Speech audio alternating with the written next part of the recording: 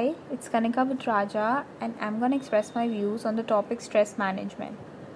So, you all must have had that moment when you feel your stomach is in knots, your muscles are tensed, and you feel defeated, unhappy, and low. When you try to think of a solution or a way out, you go blank. That's when you're stressed. So, I would like to share with you some factors that cause stress and how can you manage it and make your life more enjoyable. There are many reasons which causes stress. Some of them are like workload, like amount of workload people have. Schools, colleges and jobs can be really demanding sometimes due to such a heavy workload that people are expected to keep up with.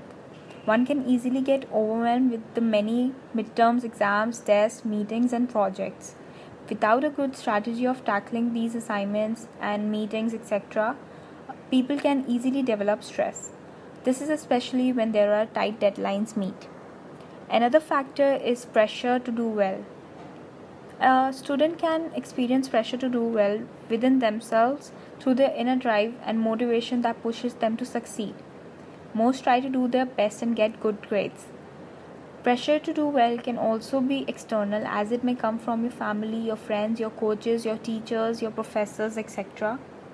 Wanting to live up to the high expectations that they place on you can be very stressful. Another factor is the change in environment.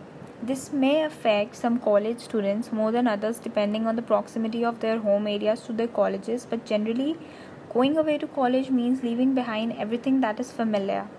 For instance, you have to leave behind your family and friends. Some students have never been away from home, which can be a difficult adjustment to make.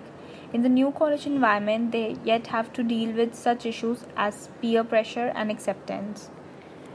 There are many steps that can help you to manage stress. The first step towards stress management is to recognize the source of stress before you can address it.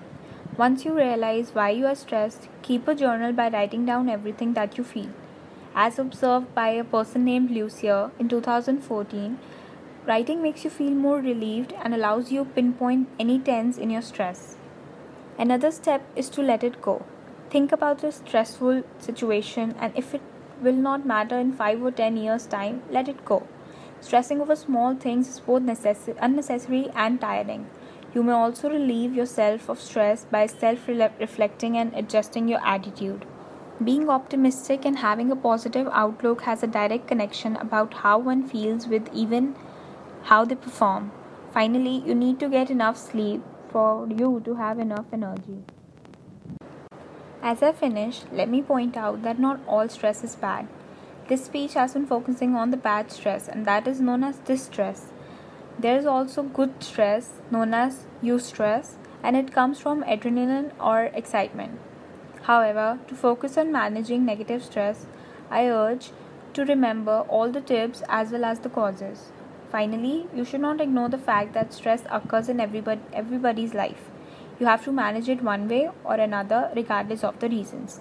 Thank you.